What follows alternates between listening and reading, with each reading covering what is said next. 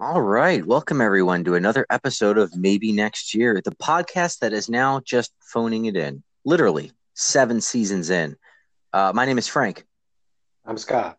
I'm Paul. So yeah, Guy. Brett, the new technology is the old technology, and when Frank says phone it in, don't think we're using some fancy app. We're actually using rotary dials right now, and we've got a tape recorder on each of ours. We're going to splice together later. It's going to be great. Literally, the government is just wiretapping a phone call and then sending it out for everyone to listen to. There are Supreme Court decisions about how no one should be allowed to do this, and we are willfully doing it. So you'll listen to us talk about a football team. We literally did the agenda planning for this. We sent each other letters in the mail with draft agendas, and then the government steamed those open and sent them on their way to ensure there was nothing.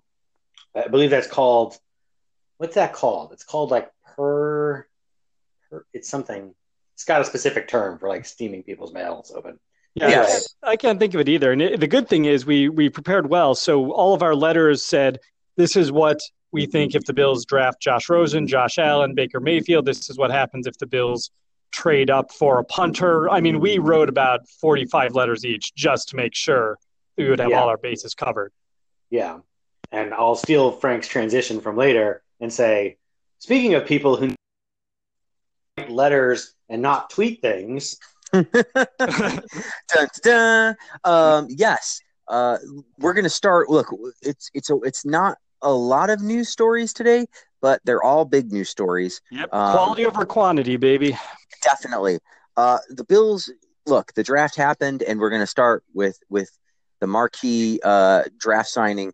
The Buffalo Bills went out of their way to draft a quarterback. In a way, it was playing out so perfectly. The Browns took one, the Giants took a running back, then the Jets took a quarterback, and then suddenly, like, Indianapolis and Denver were like not chasing quarterbacks and not trading people because Bradley Chubb was available, and Cleveland took another guy, and the Bills didn't have to like trade up into the top 5. They traded to number 7, and then they said the first name Josh, and then from there it kind of fell apart. The Bills take Josh Allen, 7th overall in a trade up with the Tampa Bay Buccaneers. They then they actually trade up again later in the first round to take Tremaine Edwards in a trade with the Baltimore Ravens. So they get 2 first rounders at the expense of their second rounders, and I don't want to say the troubling thing. I don't want to paint the conversation too much. We're going to go to Paul first on this, since Scott tends to have the more informed college prospect position. So we're going to let Paul. Fumble through it first. That's all right. You always lead with the ignorant one. That's how we go. Fix it for everyone. But yeah, the Bills take Josh Allen, the prospect, the quarterback prospect from Wyoming. Let's get your impressions of him as a football player and the draft first. Then I'll mention that Bovada thinks that he might start as many as 10 games. You can comment. Yeah, 10 and a half, I think, was the over-under I saw. It is. And then let's leave his tweeting for last before we go then into the rest of the draft, and we'll make that a second segment.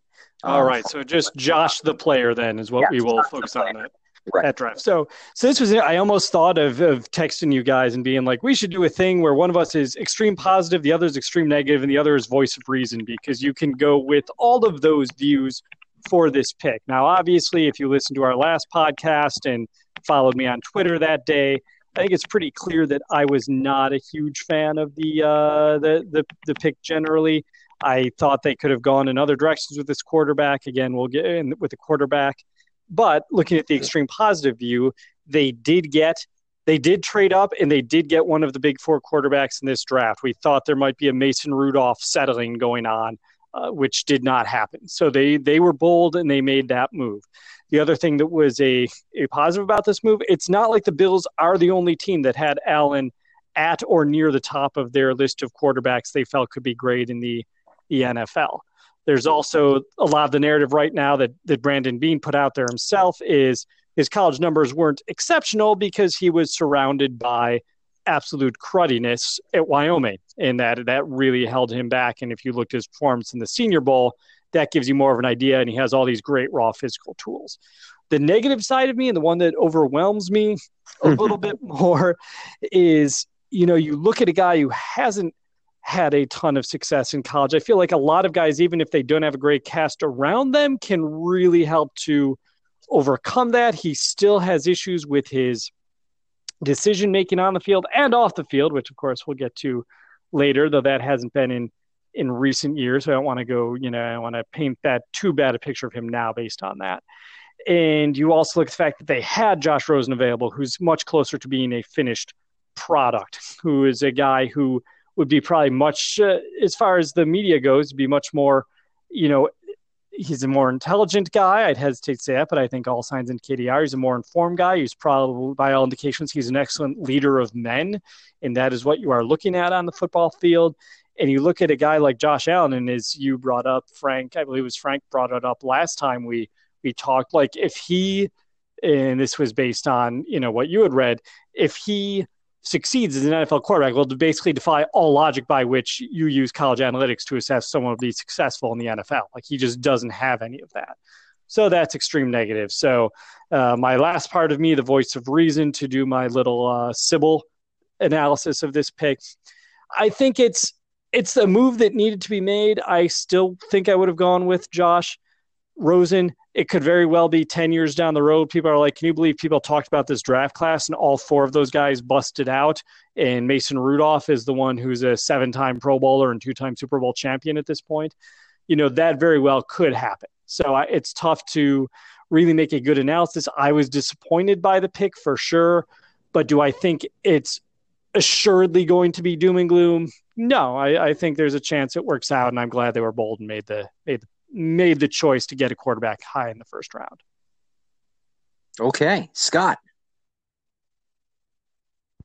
Off. Oh, well, we're gonna get. That was perfect timing for Scott. He literally drops off the second that we. This is such big news. Scott, are you back on? I am back on. That's amazing. You dropped off for a second and came back on, and now we know that Anchor can do that. So that's so great. Your thoughts on Josh Allen? Good. Yes, I'm tired of listening to Paul. I literally had just finished and you hung up. I thought you were just really pissed at my analysis. I thought you were like, that was the worst piece of crap. I can't even respond to this. Screw you both. I'm going home. Yes. No. It's funny when you're talking about the three versions. I just for some reason remembered that Wayne's World, the movie. Yes. Oh, yes. Yeah. When they did the, no, let's do Scooby-Doo ending. Let's do super happy ending. Yeah. Yeah. Exactly. When everyone, gets laid and gets the record contract. Anyway. So I don't think Josh Allen's going to end with a record contract, but we'll find out. So I definitely am against this pick. I honestly probably would debate about whether or not I wanted Mason Rudolph ahead of this guy. This guy definitely has more potential. I think that I am very concerned about our ability to have Brian Daboll come in and like teach him how to be the quarterback. Like if we had, longtime quarterback whisperer, whoever in charge of bringing him along, I'd feel better. But I'm not really convinced that we've got a good system for him to come into, frankly. Like he is somewhat athletic, but he is not, Lamar Jackson, obviously. Obviously our wide receiver talent is okay. It's certainly not anything great. It did not get a lot better this draft.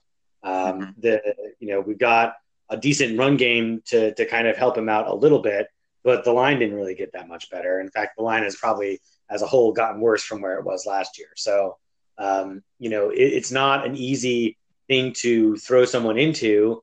So I'm all in favor of him trying to wait as long as we can before we throw him in there. But I don't see how that's going to survive. Like A.J. McCarron probably has many of the same flaws that Josh Allen. Well, he doesn't have the same flaws. He has a different set of flaws, which is that he's not that deep, or he's probably has a lower ceiling.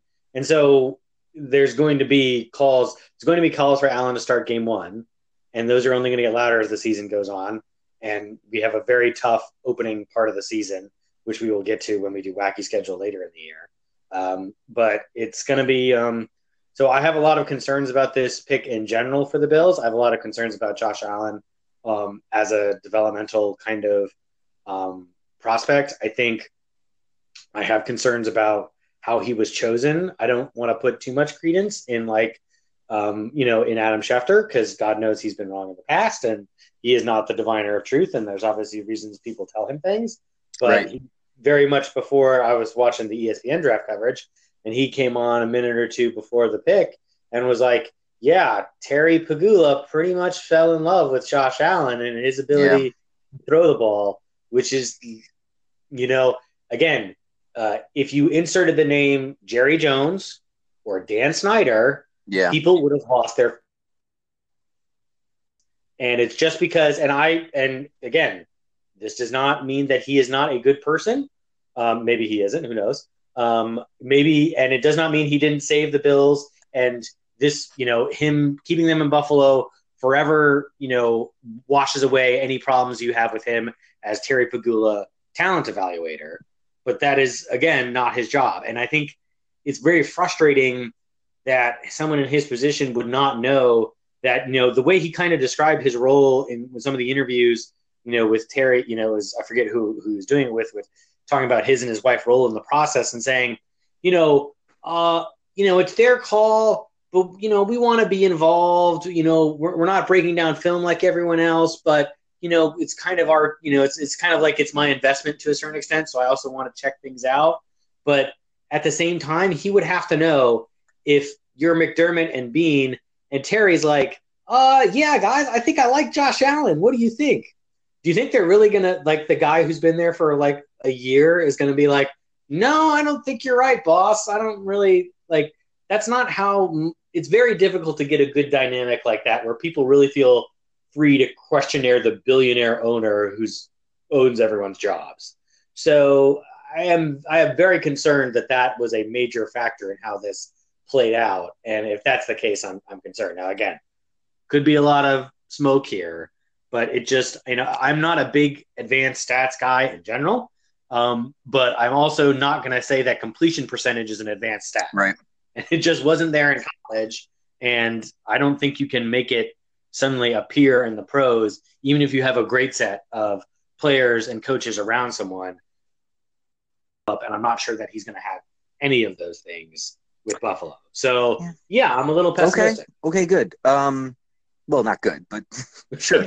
I think that... Remember, misery equals rating, so it is good.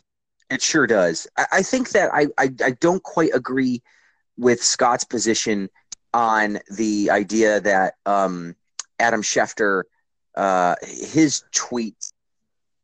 So what am I? No, when he came on to ESPN before and they talked about Terry Pegula like loving his arm, to me, that to me smelled more like national guys just feeling the need to try and fill some dead air. And I didn't really read what Scott and others have read into it. To be fair to Scott, Scott's not the only person reading into that statement. I honestly view it as a throwaway line.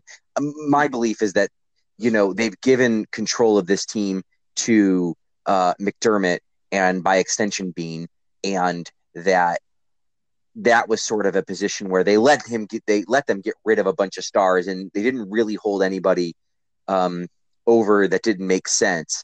And so to me, it just seemed more like Terry Pegula wants to like the quarterback that they're going to draft. I think that that's fair if you're the owner, that you get to not pick him, but you get to at least be like, I would be okay with these guys. I could see these guys being the face of my franchise that I have to sell in Western New York. I don't think he's down there saying, you better pick this guy. And I don't know, Brandon Beane and Scott and McDermott, they seem like guys who might be able to go to the boss and say, yeah, that guy's not going to work out. But that's conjecture either way at this point. So, we could hem and haw over that forever as to whether the Pegulas are getting unnecessarily involved there or not.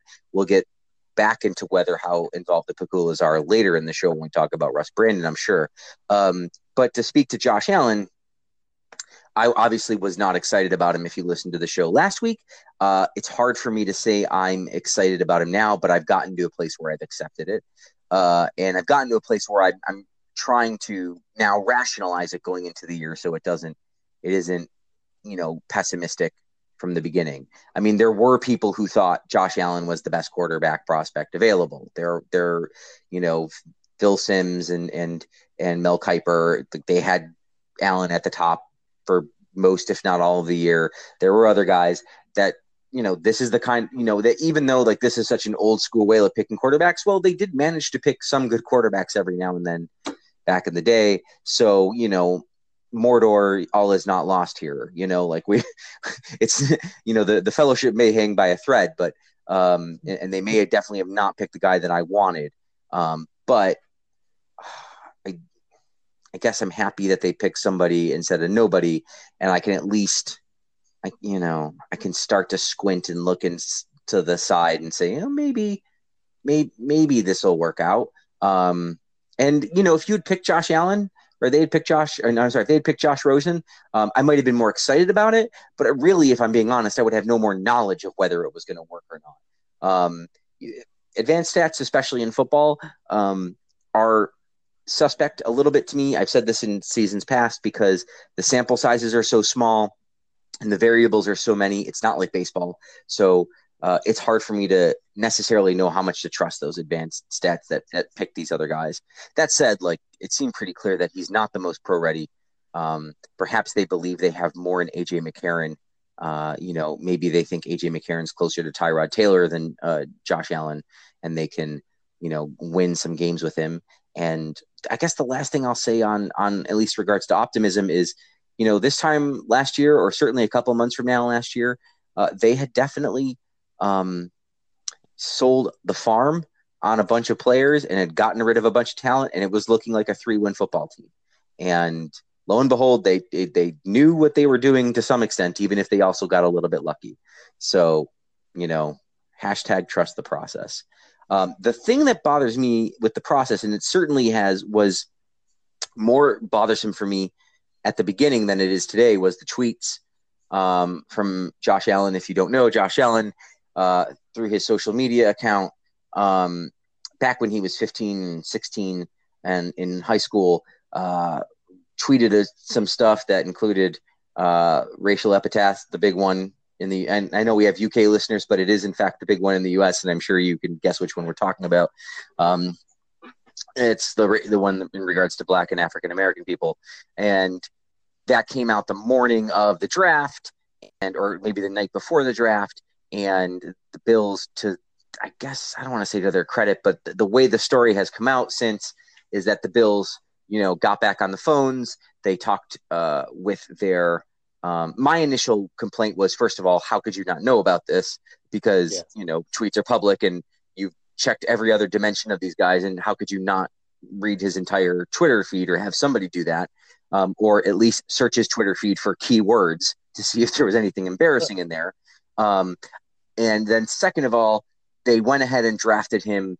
And, there was no sense of whether they had really considered these tweets at all, especially in regards to the locker room and the players in there, many of which would not be, I think we can all be offended by that word. I don't think you necessarily have to be of that racial denomination, but certainly people who would be most offended and most aggrieved by that word are plentiful in the NFL. People would fit that description. There are plenty of Black people in the NFL is what I'm saying, and certainly on the Bills. And so to bring a guy in who's very publicly, used these words in an inappropriate manner is suspect. Now, I guess since I made you guys go first, I'll go first this time and say that a lot of my consternation about this has been assuaged not so much by Allen's direct comments, which he did certainly own up to them and apologize for them, but listening to guys like Eddie Yarborough, who played with him, and I think it was Lorenzo Alexander, and to find out that the front office allegedly discussed it with the leadership council on the team, and to hear that these guys sort of are willing to say he was a 15, 16-year-old. He's explained that these were song lyrics. He's explained that sometimes they would grab each other's phones in high school and tweet things out under each other's accounts, that to his mind, that they were satisfied that this did not represent him as a person. And frankly, if people to be interacting with him on a daily basis, much more cause to be offended and concerned by it than I do, are willing to sort of roll with it, then I guess I am too. certainly not to the point where I'm gonna like make a stink about it, but it certainly was not.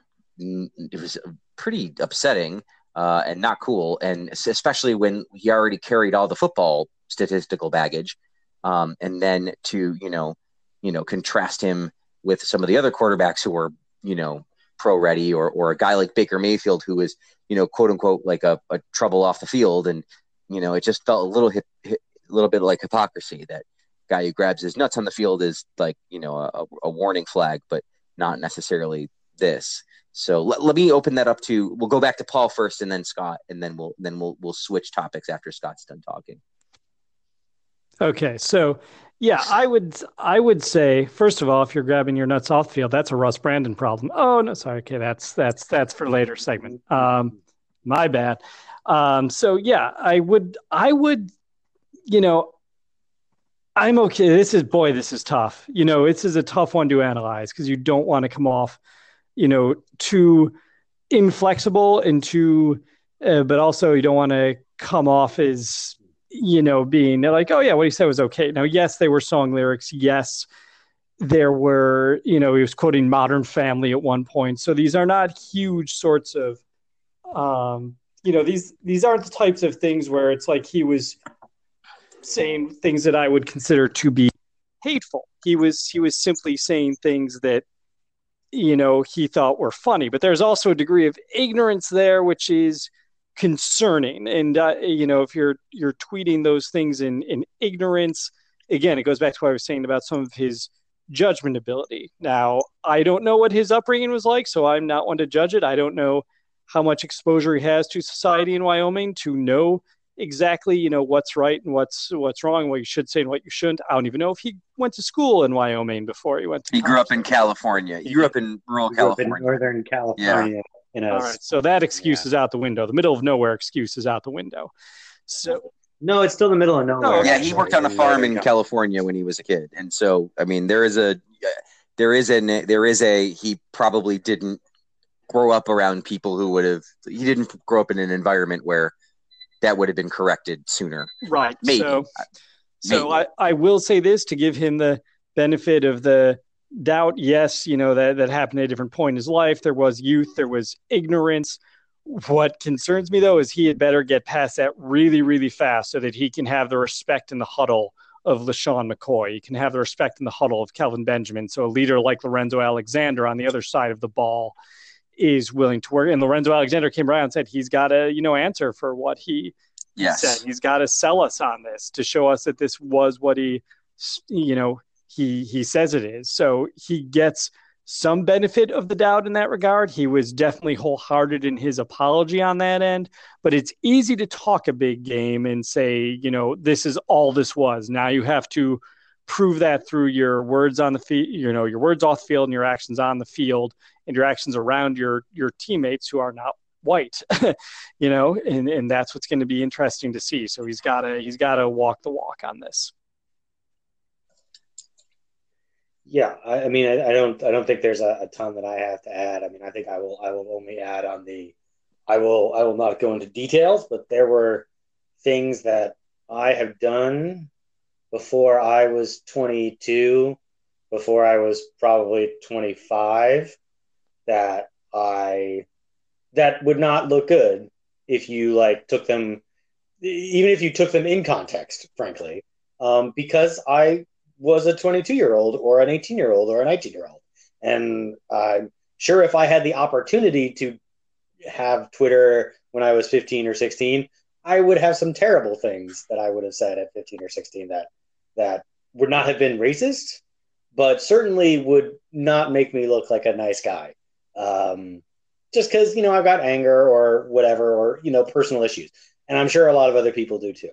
And now is kind of the time in his life, going to college, meeting new people, going to your first job as it was, meeting new people, moving. All of those things are how you turn into a normal human being. Right. And I would say that pretty much as a member of the male gender who went through the ages of 15 to 25, the amount of hormones that get dumped into your system it's difficult to realize how much they affect you I think, until a year later in life. Yeah. And even then, I don't think you ever really realize it. And I'm not going to like blame this on hormones or, there's another Russ Brandon joke in there, but I'll go on. But I will just say, I will give, people in high school a chance to make mistakes. I will give people in college or in those first year or two after college, a chance to make mistakes and learn from them and move on. And then if he doesn't, then he has no rope. This was his game. Right. This was his mulligan. Yeah. That's really interesting. And somebody had brought, and then I'll just put a bow on this and then we'll move forward. Well, first of all, I think you're right. I think definitely, the indiscretions of being young and then again, frankly, I mean, we're three white guys. I just, I don't want to, bang it too hard, but I think there's something about like, we probably get a little bit more rope with our craziness in those years as opposed to other people that we're not fully aware of. And so everything's kind of a joke and nobody, slaps your wrist straight away. And so it might take longer to sort of be sensitive to certain things. And certainly I am not some sort of, pristine. Look, Paul's the only one of us who never did anything that he regrets. Yep, totally sin-free. No, right. Nothing to report. Right. But the bow that I was going to put on it was that this sort of somebody had put down that this becomes an important question for the millennial generation younger than us is what is going to be the cutoff line for I was young and stupid, because so much young and stupid is now out in the public. And, our young and stupid moments are just clouded and only our closest friends remember them and if at all, and no one's ever going to bring them up unless they have to. But now, and there'll be no proof of a lot of it either. Right. There was some emails, but those emails were on old servers long since, thrown in the ocean with, copies of ET for the Atari 2600. Right. And Windows ME. But like growing up now, like you don't get that space. You don't get that space to make mistakes and sort of, figure things out on your own. Things happen much quicker and things have to be a lot more polished. And, so it's going to be an interesting question going forward from here. And it was an interesting question, but talk about the rest of the draft, because the Buffalo Bills did not just take one quarterback. Oh, they took other players? Oh, man, hold on. I got to do some research. Yeah, let me just, you know what, I'm going to make sure as I say this, 2018 Bills draft class to make sure I get them all. Why didn't you come? Well, look, they took Tremaine Edwards in the first round. We know that name. I think Scott should start this segment just because he's the one who brought up Tremaine Edmonds' name on our last. You kind of nailed it, so good for you. Oh, no, let's be clear. I did not. You said you thought he'd be off the board by 22, which you were right. Yeah, and he was off the board by 22, obviously. I mean, I think it was a little surprising that he slipped. Obviously, some of that's just kind of the way the draft kind of landed with certain teams kind of, being surprised, like, guys like Chubb kind of dropping a little bit. Derwin James is the guy who kind of dropped out of the top 10. A lot of people had him going there. I will admit that I did not watch a lot of Virginia Tech ball last season, so I can't really speak to having him watch on film specifically. So that said, obviously athletically, clearly he hits all the things. Him and Allen are clearly drawn from that old school scouting. Like, we just want the best athletes. We'll teach them to play linebacker or quarterback or whatever. We will, and I'm sure that again, and McDermott is high personality, strong character guy. Somehow Allen got through that screening, but Edmonds is clearly a high character guy as well, which is great. And I think he's going to play. Obviously, we need to kind of slot him in there at middle now, and then if he wants to take over Alexander's spot, next year after Alexander has to retire because he's 80, then that's great. I think he's definitely got a role on this team going forward. The only question I have is whether or not it was worth, Edmonds and a third round draft pick, or Edmonds was worth a third round draft pick and Rashaan Evans. Like, right, that guy was also on the board there. Obviously, I've seen more of Evans play watching Alabama and obviously multiple national championship games, and big games here and there. A guy who I didn't have any problem with us taking in the first round. And given the amount of holes that we have on this team, I'm not sure, especially with, speaking just briefly on Allen, giving up the 2 first, giving up the 2 seconds. I've been on record saying that I think we could have given up a first next year. We're not going to be able to redo the quarterback pick next year. Right. And so I'm perfectly okay with getting another second out of that, getting one of our seconds back this year to give Allen somebody who can block for him or somebody who can catch the ball. And then if we do that and we leave a third round pick, then maybe that one is somebody that we can use to build some depth on defensive end, or some of the other, again, many spots that we kind of need depth on. So I don't have a problem with Edmonds. I am a little concerned about the price we paid. I think it was a bit of a luxury pick to try and go up and grab someone just because we saw that they were falling, and that's why we needed to get it. That strikes me as a luxury this team doesn't have. Yeah, I both agree. I was going to say I both agree and disagree with Scott. So on the agreement front, when you have as many holes as the Bills did, and we were texting about this that night, you are giving away some valuable picks there. The guys you can get those, that Robert Woods type in the second round at a wide receiver position, or the Andy Levitre type at the guard position, and other needs you have, guys who played for the Bills organization for years, did a perfectly good job in their roles and really helped the offense in their respective ways. And instead, they essentially forfeited those more valuable picks in order to move up to take Edmonds. And that is, and again, not a finished product by any means. A guy who literally turned 20 years old today, the day we're recording this podcast, and his odds of coming in and being an immediate impact player, even if he is an immediate starter, are still going to be fairly low. And so giving away the picks to do that are, it's questionable. Now, where I would disagree with Scott is you can look at my one concern with the first round pick next year, which Scott had mentioned last week as well, and we podcasted, is this team is also perilously close to being potentially terrible if things go wrong, if they suffer injuries in the secondary, their strongest part of the defensive unit, if some of the players don't gel as much as they expect, if the offense doesn't move forward under the leadership of A.J. McCarron with no receivers at his disposal and a crappy line. I'm not saying I think all this will happen, but when you have, $45 million in dead cap space, you are not going to have a lot of depth. That is simply how it is. So if things go perilously wrong and they end up 4-12 and they forfeit a top 5 pick, from 2019, that could look bad. So I understand the logic in not trading that pick. And the other way I'm trying to look at it is, if you look at the first 3 rounds of the draft and you say, okay, the Bills in these first 3 rounds are going to get their hopeful future franchise quarterback, a stud linebacker many thought was going to be gone long before they picked him, and a pretty good defensive tackle who was rated 46. I think it was Mike Mayock's, I can't think of his name, Mike's draft board. That's a pretty good haul for 3 rounds. So I agree. I don't know if I would have given up as much as the Bills did, but if Edmonds is a stud, we're not going to care in a few years.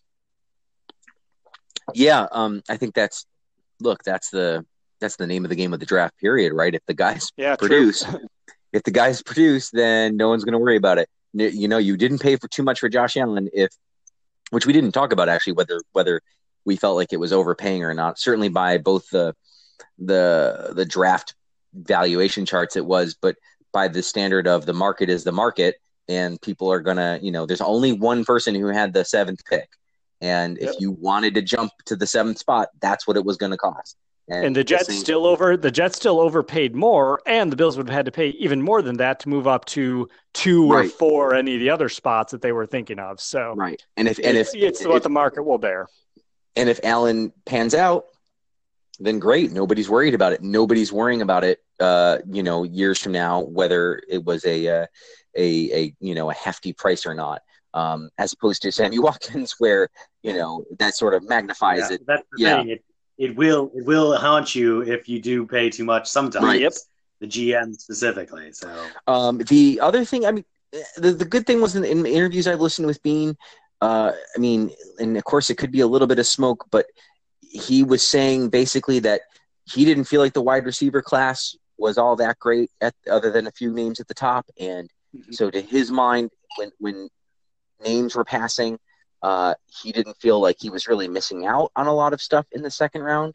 So on some level, they must have done the math where what they felt about Edmonds and Allen in comparison to the guys they could get in the second round. Apparently there was somebody in the second round that was falling that if it had gotten to the top of the third round, they might have drafted, they might have made yet another trade to move up, but that didn't come to fruition.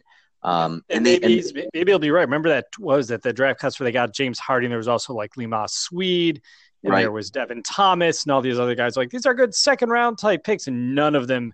I think Deshaun Jackson was in there, and he was the one guy of like six that was actually a capable wide receiver who emerged from that draft. Right. And he seemed very concerned or very focused on, they wanted to leave next year's draft alone and next year's first round picks alone. So they must have some sort of insight on, maybe they have a feeling like it's not going to go very well, and they are going to bet against repeating the success that they had this year. And they think that, it's important to keep that higher level pick, or maybe they have identified people that they feel like will be excellent players next year that they can use, or because they will have improved their ability to evaluate players significantly in the next 3 and 6 years. I don't know. I don't know, right? Like, look, they could hit on both of these picks and still be bad because there's so many, right? Like, if Josh Allen isn't good next year, that doesn't mean he's not good. It might be he's developing and would need line play and a wide receiver. And so, you weren't going to fix it all this year anyway. So, I mean, there's room for, both of these, room for it to develop over more than 1 year. But, point taken, like, however they evaluated talent this year is probably reflective of what they're going to evaluate for next year. The Bills also took Harrison Phillips, which I believe Buffalo Rumbling said was the most trust the process pick you could take in the entire draft. And they said that before they took him. Like, there was some quote from the combine from one of their guys who was like, if there's a guy who personifies the process, it's Harrison Phillips. From Stanford, they, getting comparisons already to the next Kyle Williams. Then we also took Teron Johnson, not a traffic cone, like Scott suggested on Facebook. Teron Johnson, cornerback, Siran Neal, cornerback. So I'm, maybe they're hoping that's the cornerback depth there that they need. Wyatt Teller in the 5th round from Virginia Tech, a guard, and then 2 wide receivers in the 6th and 7th round. Ray McLeod, my vote for the best name in the draft, certainly in the Bills draft, and Austin Proehl, wide receiver, North Carolina. I mean, I'm happy to have son of Ricky Proehl? Yeah. Ricky Proehl's son, yeah. Well, then we can have some sort of ridiculous genetics, Greatest show on turf, Rams offense, the 4th wide receiver. I remember him. He was the 4th wide receiver for the Rams in his early career. He was the number 1 wide receiver for the Cardinals, which is kind of, again, being like the Miss Alabama. It's like, all right, congratulations. I don't mean to degrade Alabama. Anyway. I think Alabama wins a lot of those. I think they do, actually. Yeah, that was a poor. It's like winning Miss Kazakhstan. Well, no, you got to go with what was it? Jose Batista's when or Miguel Batista, yeah, Miguel Batista when Steven Strasburg was scratched the last second and he had to pitch, and he said he didn't mind that people were upset because it was like, going to see Miss Universe and then you get Miss Iowa, and then Miss Iowa got involved and it was very funny. But yes. Oh, I miss you, 2011. You were a good year. Ray McLeod in a similar vein. Ray McLeod, of course, related to the Highlander. So. There can only be one, even though in the movies there were 2 eventually by the quickening and all that stuff. But that's another topic for another day. Yeah, that's definitely that's definitely like the dregs of the summer conversation about the Highlander. Yeah, for this, it'll be season 7, and I don't think we've ever had a Highlander discussion on this podcast. So I think that's got to be on the agenda for the summer. Well, we're ripe for one then. Very good. Any thoughts on any of the picks in here before we move on to? I'll do the fan tweets and the fan Facebook questions. No, I think we covered most of the major picks, and they were the big reminder to everyone. Don't make snap judgments about the draft. You can talk about your opinions and everything else, but don't make the assumption, because we were I'm sure at the time we were very excited about the Bills getting John McCargo and thinking, oh yeah, they got this guy Kyle Williams later. Mm-hmm. One of them would be a franchise defensive tackle, and we would have all been wrong. So we'll see how this plays down the road. Chris Brown. McCargo came up when I was researching this day in Bills history, so that just depressed me. So that's. Do you have one, or are we going to skip it? It's a mild one. It's a short one. It'll be a 60 to 90 second segment. Well, okay, so let's get Scott's thoughts, and then we'll do the Twitter, Facebook questions, and this day in Bills history all together before we finish with Russ Brandon. All right. Speaking of snap judgments and assumptions, I hate all of these picks, but I don't really love them. I think defensive line, we have enough guys. I understand they want this whole, we need waves. They have to be coming in waves to the quarterback. I got it. Okay. Did really the Eagles have a waves of guys that they were throwing at the Patriots last year? Or did the Patriots have a lot of waves that they were throwing at the Eagles? It seemed like the Eagles finally had Fletcher Cox get through to get one sack at the last possible moment, and it saved the game for them. So after he had already played 80 snaps or whatever. So I'm not really sure that that's quite. I get it. Yes, depth is great, but we don't need to. We already have Trent Murphy, Alexander, Hughes, Lutulele, Lawson on the interior. Lutulele, Williams. Obviously, he's leaving soon. Washington. The talent's there on defensive line. It was there.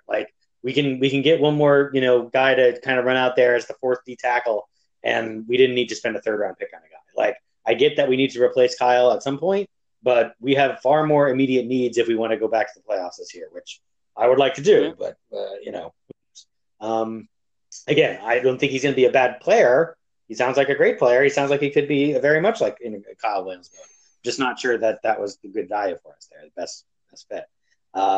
So the defensive backs, I got it. Yes, defensive backs in general, we want more of those. I would have been okay with maybe one. Again, we have two pretty solid starting safeties, and we have basically a starter and a half at corner. We need a little help at nickel. That's fine. The guy they picked out of Jacksonville State, there were mixed opinions on whether or not he was a good value there in terms of whether there were other corners on the board. I'm not going to be an expert on fourth round cornerbacks, so I will just say that I have some questions about that one as well.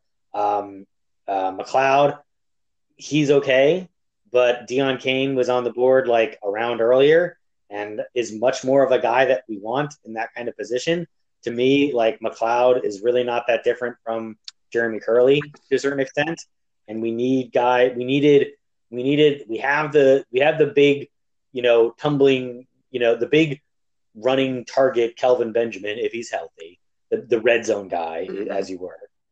We have kind of Zay Jones as your possession / slot guy. Mm-hmm. And McLeod's fast, but he's not particularly tall. And Kane is pretty much almost as fast and way taller.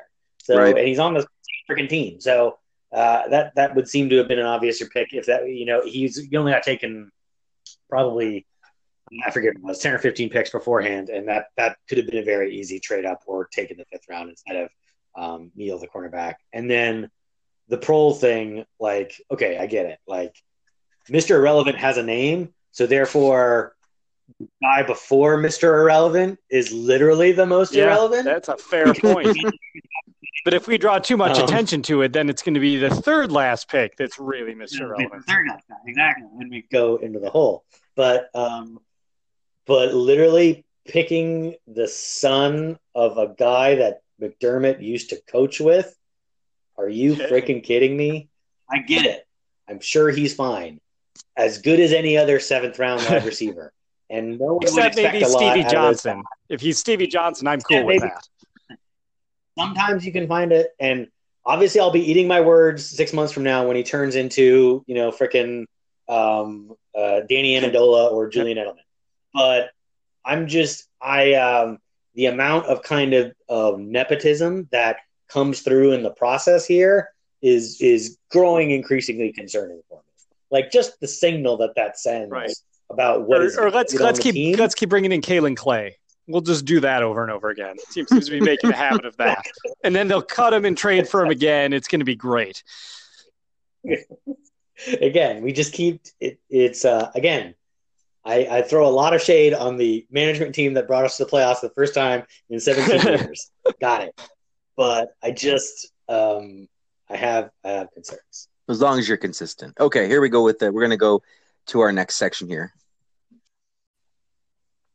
All right, so we are going to go to our listener questions and then to Paul's This Day in Bills History. You can get a hold of us, facebook.com/BBillsMNY. You can find us on Twitter, BBillsMNY. And you can send us voicemails through the Anchor app, which happened last week. And now I'm going to tell the guys I'm not going to play it this week. And so and this is why. The fellow who sent us a voicemail last week, it's a really great voicemail. He's been a fan since the 70s, and he talks about his first experience at the Ralph where somebody threw up on him. It's a great voicemail. He was a fan of the podcast since the 70s, and I was No, fan of the Bills since the podcast. My two concerns are, first of all, he didn't say his name, which is, you know what, if you don't actually have to say your name, but we didn't talk about whether the procedure for you want to send us a voicemail versus you want us to send us a voicemail and put it on the podcast, which I have the technical ability to do. But because we didn't sort of forward it with if you send us a voicemail, we're liable to play it on the show. I feel like I don't want to play his story unless he was okay with it. And I sent him a message back, but I didn't hear from him again. So it sounds great. If I hear from him, we'll play it another week because it wasn't week specific. It was just a thank you for our podcast. Which, by the way, a few hundred people listen to. I'm just going to say. And so in the future, Facebook, Twitter, and if you have the Anchor app, send us a voicemail. And the rule from now on is if you send it to us, we are liable to play it on air. And we're happy to. So make sure to say your name and the like. We've got a lot of dead air this summer. Help us fill it. Yeah, absolutely. Yeah, please. If you've been with us for what will be, is this our season 6 finale, by the way, or do we have one more? No, that was last week. This is the season 7 debut. Wow. I should have gotten more psyched for this. But yeah, as you know, once we get into the early parts of the podcast season, there's literally OTAs and wacky schedule. So we really look to fill that airtime. Yeah, and in fact, with wacky schedule, it could be a good opportunity for people to sort of voice their thoughts on how they would pick the wacky schedule. And hey, it's less work for us to do if we just play all your nonsense. But let me get to the comments here on Facebook. Brian, a favorite of ours, says he won't say Josh Allen was his worst fear regarding the draft. He at least costs a lot less than Manuel or Watkins did. But other than drafting a punter or a dead guy, he's pretty close. I understand the desire and need to grab a top echelon talent at QB. I just don't hear much that says that's what Allen is.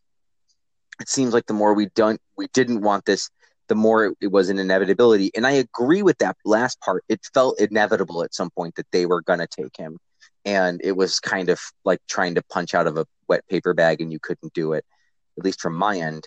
I think Manuel, they actually traded down and then back up for. So I don't know how much Manuel really cost, but I can't. He just cost our pride. No, that's the thing about it, man. When you're a first round, he just shouldn't have been taken in the first round. He should have been a Trent Edwards flyer third round QB. But they were so desperate for a QB, they were going to take the best draft.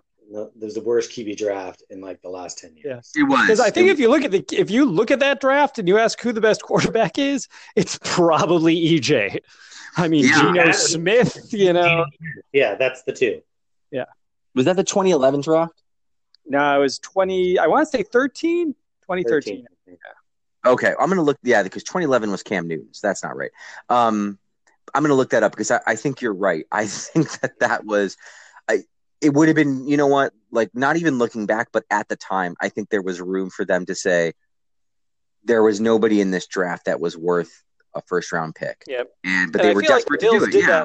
Yeah, I think the Bills did that last year a bit with their looking at the quarterbacks, and I think they thought okay of Mahomes and Watson, but not so much they're willing to take the chance. Whereas I think they look at the draft this year and be like, any of these 4 guys will do. Yeah, EJ Manuel, Geno Smith, Mike Glennon, Matt Barkley, Ryan Nassib, Tyler Wilson, Landry Jones, Brad Sorensen, Zach Dysert, BJ Daniels, Sean Renfree, and those were the quarterbacks.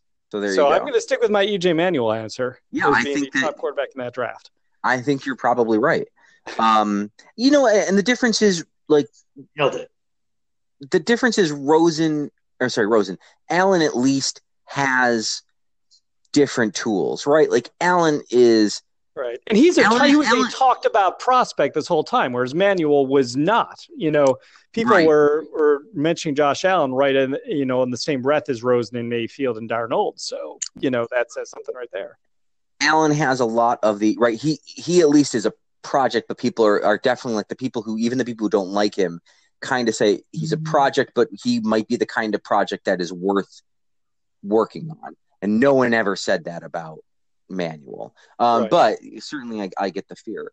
If we switch over to Twitter, we have Orlando who says, we need answers, gents. And I will give us some questions, Orlando. He says, and he does.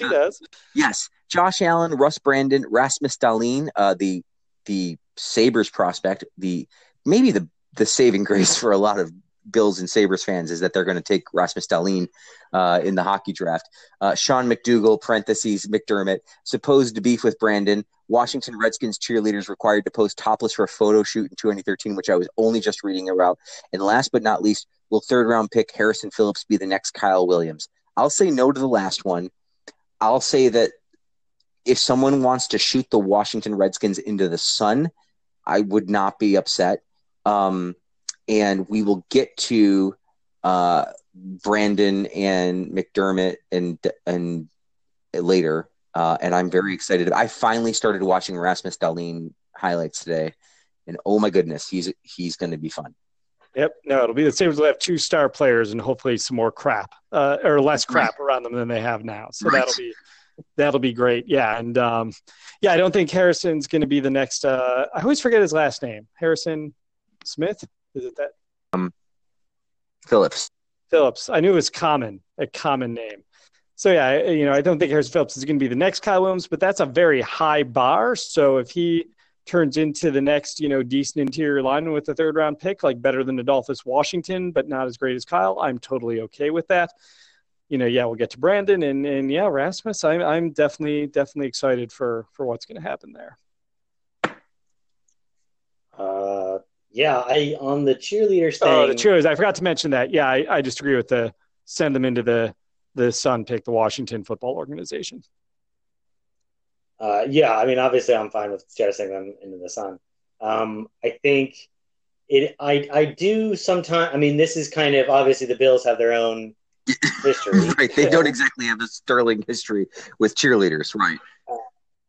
And this is kind of I think the best thing I would say is that I don't know what the rules are for an industry like. I think the problem is that the industry where looks are important is kind of like none of those industries really end up treating their people very well, and they're all kind of based on a short-term kind of contract model that I feel like if you're going to run an NFL team and have cheerleaders, which is increasingly unlikely because it's clearly turning into a big pain, which again, I'm not saying that's a good thing. I'm just saying clearly the better model is to have a short-term transparent contract and be like, here's what's expected. You're on the team for a year, and then everyone has to come in and try out again next year. And that's just how we're going to do it. Because I feel like it's just hard to run a railroad any other way. And again, you can be transparent up front with what's in the contract. Like you're expected to do XYZ photo shoots. Right. There will be topless. There won't be topless. You will be expected to do appearances where there will be men. You may be asked to be in, family type clothing, whatever. Did you read it's all upfront. Did you read the? I didn't read the article. Yeah, so because I don't want people to get the impression that, because I think that the problem is that they went a little further than that, and it definitely was a little gross that like there were basically during the topless photo shoot that was on this like kind of secluded beach where they were like covered, but they were, you know, topless, like their arms were, I guess, draped over their tops and all that. They didn't realize that like basically like season ticket holders for like the elite booths or like the, you know, the luxury boxes were there, and that they were going to be kind of watching them, and like no one told them that. And then they're on this beach in like Jamaica where they were like asked to hand over their passports so that they quote unquote wouldn't lose them, but it certainly made them feel like they were stuck there.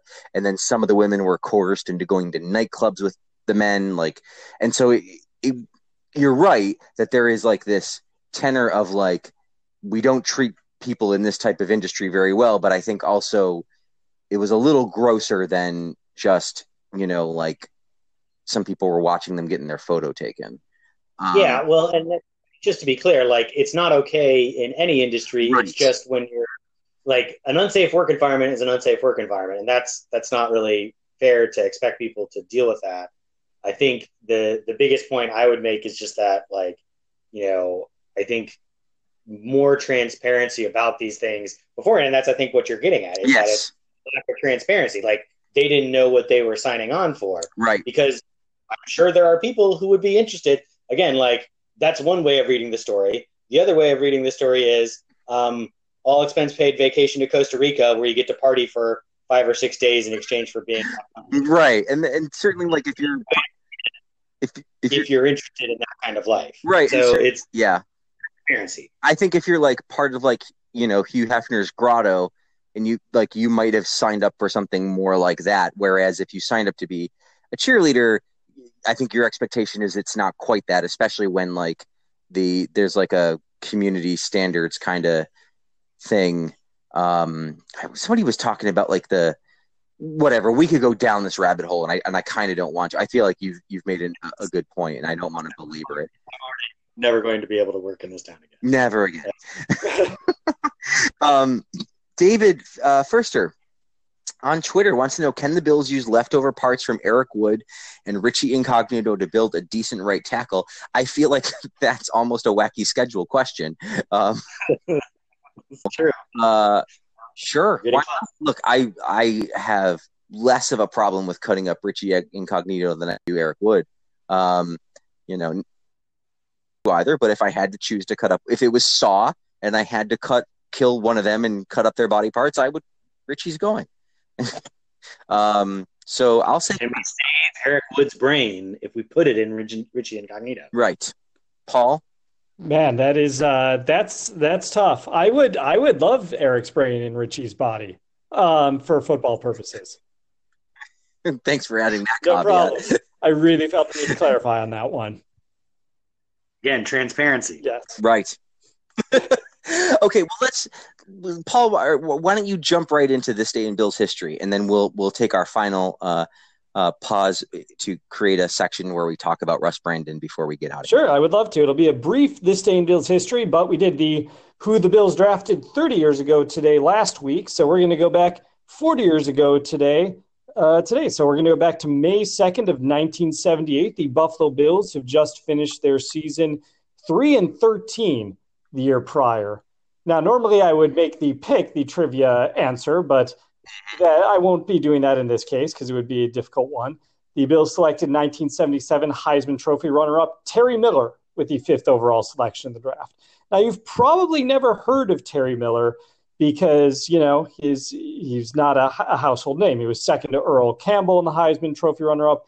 He did have one of the best rookie running back seasons for a Bill ever. He rushed for 1,060 yards, but he failed to tally even half that many yards for the remainder of his career. He was graded recently by the Buffalo News, which went through and graded, you know, all of the Bills draft picks is an F, and it's tough to disagree with that grade.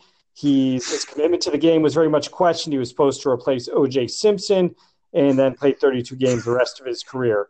There were some great picks in that draft too: Ken McAfee, Ross Browner, Clay Matthews, Doug Williams. etc. So the trivia question, and you can answer, there are 2 correct answers on this, so I'm sure you're both going to be correct. So you have 2 chances. So what was interesting when I looked back at this draft is the player after Miller, drafted number 6 overall, would become a Hall of Famer and featured some of his greatest years with the Buffalo Bills.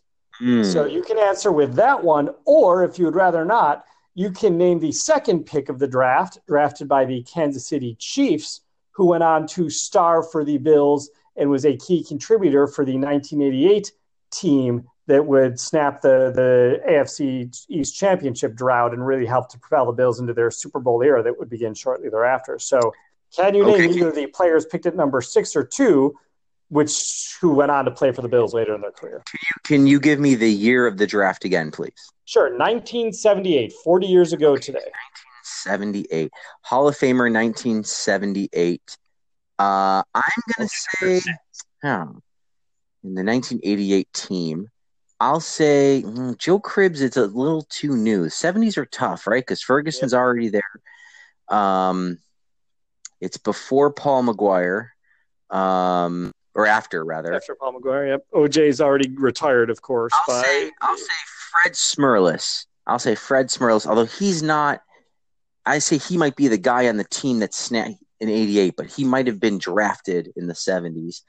And I will say the other one might be Ahmad Rashad, because I know he played for the Bills, and I think he's a Hall of Famer. But I'm not sure. And the truth is I know Scott knows the answers, so we'll just let Scott answer it for us now. It's a little bit, I will say it's a little tougher for me now to do the trivia, because again, I know all the answers, but it's hard for me to get the background on the screen when I'm looking at myself because I haven't quite figured it out. I'm only going to give one answer, but because it's the 6th one. Now I know the second one. I'm just not going to say it. I'm going to let Frank. Okay. Frank take care of that. Paul, just so everyone's aware, so you said the 5th pick was Terry Miller. Correct. Yep. Right? Terry Miller. Yeah. So the 6th pick was Terry Hatcher. Oh yeah. That's right. Yeah, Terry Hatcher. Oh, topically enough, and I think this is probably why Paul chose it, a cheerleader for the San Francisco 49ers in her early life. And probably a Hall of Famer. And of course, her Bills connection, if you guys don't know, starred opposite Dean Cain in The Adventures of Lois and Clark, the Superman show, and he was a safety very briefly in the NFL for the Buffalo Bills. Yep. And if you remember anything about Terry Hatcher's wide receiver skills, they were real and they were spectacular. Undoubtedly. Yes, those were that. Scott is, of course, correct. Frank, I want to give credit to Frank on his answers because he didn't get either right, but he was definitely on the right track. So he guessed Fred Smerlas is the 1988 contributing player. Fred Smerlas was drafted in 1979 versus 1978. And the guy who was drafted in 1978 was on the interior line, played on the interior line with Fred Smerlas, and that was Art Still the year before. Art Still. So that was right. You were right on the right path. Okay. There. At least I was close. Yep. And then Terry Hatcher, little known fact, same person as James Lofton. So, James Lofton. Yeah. So picked 6th overall by the Green Bay Packers. So different wide receiver to play with the Buffalo Bills and other teams. Gotcha. Right. And you were close on Rashad. Rashad wasn't quite a Hall of Famer, but I did look it up. He was a 4-time Pro Bowler. He's on the after his career at the Bills, he went on to play for the Vikings and was on the Vikings all-time team. So he was a really solid player. Finished around 7,000 yards, though, so not quite the 9 to 10 that they look for to get you in the Hall eventually, or more. Married Felicia Rashad, though, and he was a good broadcaster. So there you go. Okay, well, I feel good about my first attempts on season 7 here. Yeah, no, you're off to a good start. So, and that was 40 years ago. Next one's going to be tough. This was tough enough. There was only 2 days where the Bills drafted on May 2nd that I could find in my recordings, and the other one was ugly. I didn't even recognize a name. That was bad. All right. Well, thanks a lot, Paul. No, my pleasure. Okay, here we are, the final segment of the evening. the blockbuster, maybe the Russ Brandon firing. And if you're wondering why I'm talking about segments, if you get the Anchor app and you subscribe to our podcast, you can go in and play specific segments that we record. And so now it's something that I'm trying to utilize this app to the fullest of its abilities to see how it works. And this way, if you're listening and you just want to get to a specific thing, or you want to listen to something again, this will help break it up for you a little bit. So hopefully that. And if something goes disastrously wrong, by the way, this is the third one, and each one has been progressively better with this yes. app. So we're learning. We're getting. We are. But someone who's not learning and someone who's not getting progressively better is Russ Brandon, who was not summarily fired, resigned from his post with Pegula Sports Entertainment as president of operations for basically all the teams, the Sabres, the Bills, the Bandits, the Buttes, everybody, because of, he says he was ready to move on. And he'd been thinking about it for a while. Nothing else supports that position. And literally nothing he's said or done has supported that position. The Pegulas have not said anything. In fact, so much as their statement doesn't even thank him for his work, which speaks volumes. And the allegations are that there was an internal investigation regarding his personal conduct, that he had I don't know if sexual misconduct is the right word, but it certainly was misconduct with women in the workplace. So I don't mean to be dismissive. I'm just not sure that was the misconduct. Obviously, that's all still internal. It was reported by the Buffalo News, by I think John Waro at first, and then Tim Graham. The earliest, if you were on Twitter with me last night, the earliest people I found who knew about it was somebody named Buffalo K, at Buffalo K, Kaay, and a young lady named Ashley Schmidt, who's at Schmidt Ashley, who hours before anybody else reporting it were saying Brandon may have been fired for misconduct, and that he was fired. Clearly, they know somebody who knew something, and it's come out since that, people at WGR were getting questions as early as noon regarding this. It's all still very much up in the air, but it's wild. And the second part of the story, which I think is also very important, Kim Pegula is going to be the president of PSE.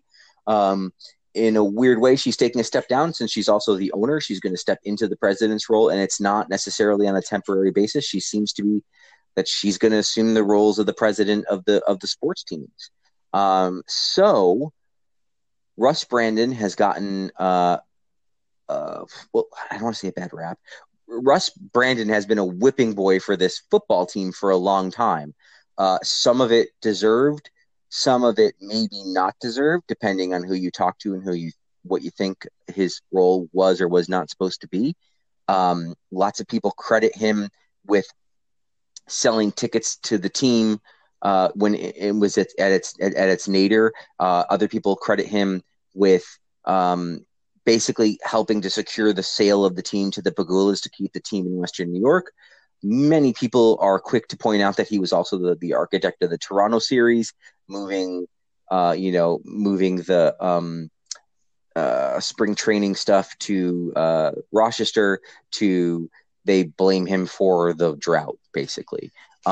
So we've talked about him in passing, certainly over the years.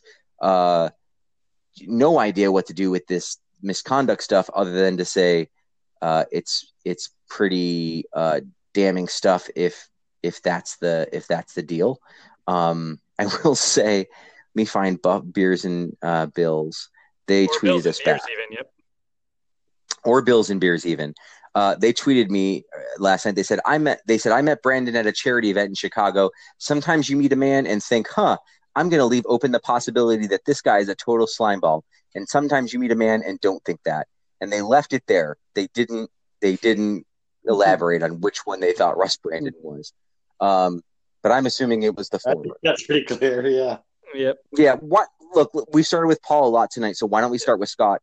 Scott, give us your thoughts on this in any regard, either on Russ Brandon or on the team going forward, or Well, just what you make of it. Real quick. So didn't they say that they were investigating him for some sort of misconduct involving females in the workplace, but then right. he wasn't. But then they also found some other things that had definitely happened that he had basically lied about. Is that? Yeah, it said he'd been deceitful. Yeah.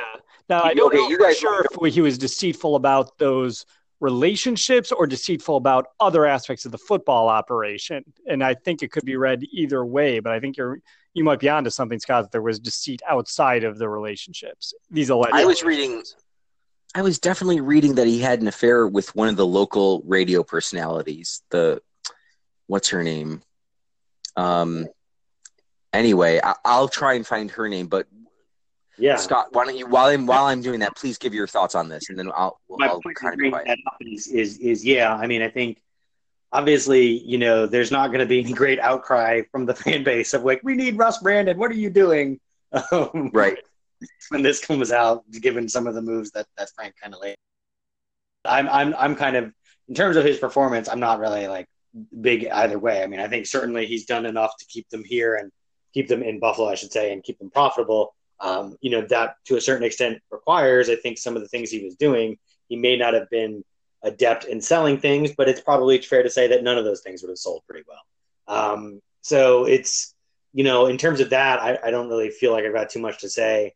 In terms of the circumstances, obviously more will come out. I think in addition to that, playing into the fact why he's not coming back, we've obviously seen people go on extended leave. This is a little more low profile. This isn't, Bill Cosby or Harvey Weinstein or something where it's, there must be a public accounting. He's ultimately not that big of a deal in the grand scheme of the universe compared to some of the other people who have been accused here and did the things, obviously, in many cases. So I would imagine, and again, this is wild speculation, but it's a podcast, right, people? Is that the deceit part, to me, would be I don't want to say a bigger deal, but one that made it so that he couldn't come back. Because if you lie to your bosses about things and they can't trust you, then that's a pretty short ticket. That's a quick bus ticket out of town in a lot of places, regardless of whatever else you've done to a certain extent. Yeah. So the third thing is, again, I talked about it with the Prohl thing. I'm sure Kim Pegula is going to do a great job. I hope she does a great job. I'm sure she's a very talented person. I would say this about any person who was hired by an immediate family member. It's very difficult to fire immediate family members. There's a bit of a debate in the town that me and Frank and Paul all currently live in about the importance of having family members in positions of high office. Whether or not that's a good idea or not, and what responsibility they have to the body politic, as it were. But in a slightly smaller scale, this is an important question because I feel like, if she's not doing a great job or if there needs to be things about changing her job, who is responsible for doing that? Because again, she's got enough money that she doesn't really need to listen to podcasts like us. Hopefully she does. If you do, Kim, please come down. We'd love to talk to you. Yep. You don't even have to come down. We'll just dial you in if you want. You can exactly. Just download the Anchor app and. Again, it's hard for this to not come off like, well, oh, she's a girl or she can't do it or anything like that. It is definitely not what that is. It is just if she was the owner of the team and she hired her husband to run the team, it would be the exact same point of, I'm not sure this is a good management structure. There needs to be some accountability. And that's what I'm concerned about with this. So I hope I understand, by all means, let's have it be, if they want to give it 6 months or a year, well, they find a good candidate, because God knows we don't want to rush it. That's fine. But I don't think it's sustainable over the long term. I think that she's certainly been participating in the NFL. I'm reading this article that she was part of the Super Bowl committee, and she's a very visible owner, and she does things on behalf of the ownership. She's not simply just sort of there named as an owner. And I wonder how much, what does being president of the football team even mean other than being the glad hander at these types of things? So if maybe they feel like, if you trust Brandon Beane and Jason Botterill to sort of make football and hockey decisions, then maybe you don't need that layer between the owner and those people. Like I understand exactly what you're saying, but I'm also wondering if all they're really cutting out is a layer of contact between these two groups. Brandon did that. What about selling season tickets? What about getting entry booths? What about Rochester and Toronto and other things that are necessary for the viability of the franchise in the long term? It may not be a football decision thing. I don't think that's what this is about. This is more about just business practices and business processes and the parts of the business that are a lot less fun for fans to talk about, but ultimately the things that keep teams like the Bills where they are and keep them, keep them financially stable, that then leads to success on the football field. Okay. Well, let me update you on what I've done on my Twitter research. There's two different people being associated here, one of which I don't really know what to make of, but the Janet Snyder apparently is a local. Oh yeah. KISS 98.5 in Buffalo. Right. That's what comes to mind. Right. More than one person has talked about him having an affair with her and whether that was an issue. One person and one person alone has mentioned that she might have been a woman he might have had. And I want to be really clear that this is one person. It's a rumor. I don't know the truth of it at all, right. But there's a work level on which it makes more sense than maybe whether he's having an affair with a radio host. But Lauren Hall, who's the Pagula Sports Entertainment, she's the Twitter handle woman. She's great. I think she does a very good job of doing One Buffalo. That's the person this one person has named as that. That is specious sort of just speculation as far as I'm concerned. They're saying they've confirmed it, but I don't know who these people are, and I don't necessarily trust the report. The only worrying thing with regards to that is that Lauren also hasn't tweeted anything since April 28th, which at this point is 4 or 5 days ago now. And this is someone who is very much, if you follow Lauren Hall, as I do, and I'm learning this from Frank, actually. I hadn't noticed she dropped off on Twitter, but that now is making some. That's her job. And her job right now would be to be interviewing Josh Allen, interviewing Tremaine Edwards, doing a thing about the draft, or just having some sort of I think you could probably go through her Twitter timeline and find no less than a tweet or two a day. So I do not want to pass any judgment on any of that. I'm just sort of saying, I find it a little weird that she hasn't tweeted in a few days. Yep. About the Bills. But Paul has not offered his thoughts on any of this. Yeah, so I'll be pretty brief because you guys covered a lot of the big stuff. It will be interested first on the reasons for his dismissal. Frank got this dead on with the lack of a thank you in the press release announcing his resignation. There is very much something going on. So, we don't know exactly what these allegations are we're talking about right now, but there's something there. And the way you can tell is for someone who gave 20 plus years of his life to the organization, played a major role in that organization, was supposed to be involved in the draft last week, there would be a glowing thank you for his service in there if he were leaving on anything but good terms, or if he were leaving on anything but bad terms. But he's definitely leaving on bad terms because you don't want to put in all these glowing comments and then have it come out, oh, this is the allegations against him. And you knew about all these allegations and you said all these wonderful things about him. What the hell? That's the reason why you don't put those in there. So something is up. And I don't know. I don't think it'll be that Weinstein type sexual misconduct. I think it is going to be the, banging people he shouldn't be banging on a professional level. Obviously he's married. He should only be banging the one person. That's just a best practice. But that's a personal issue. On a professional scale, you can't bang the people you work with or that you manage or have in any sort of oversight over, not without going through formal channels to make sure, it's approved by all the higher ups. But that's a discussion for another day. So, on the football operations front, I do have a similar concern to Scott. I think Kim is very capable. You can look at her business background. You can look at some of her involvement. She's savvy. She knows her stuff. But what happens if she gets to a point where she is feeling she's doing a good job at that particular role with the season tickets, the regionalization of the franchise to help keep it viable, etc. but she's really not, the metrics are showing, doing as good of a job. It will be tough for her to vacate that role, and she would have to, maybe she's the type of person who can have an honest conversation with herself and be like, I'm not doing the job I once was, so I need to step aside. So it'll be interesting to see how that works.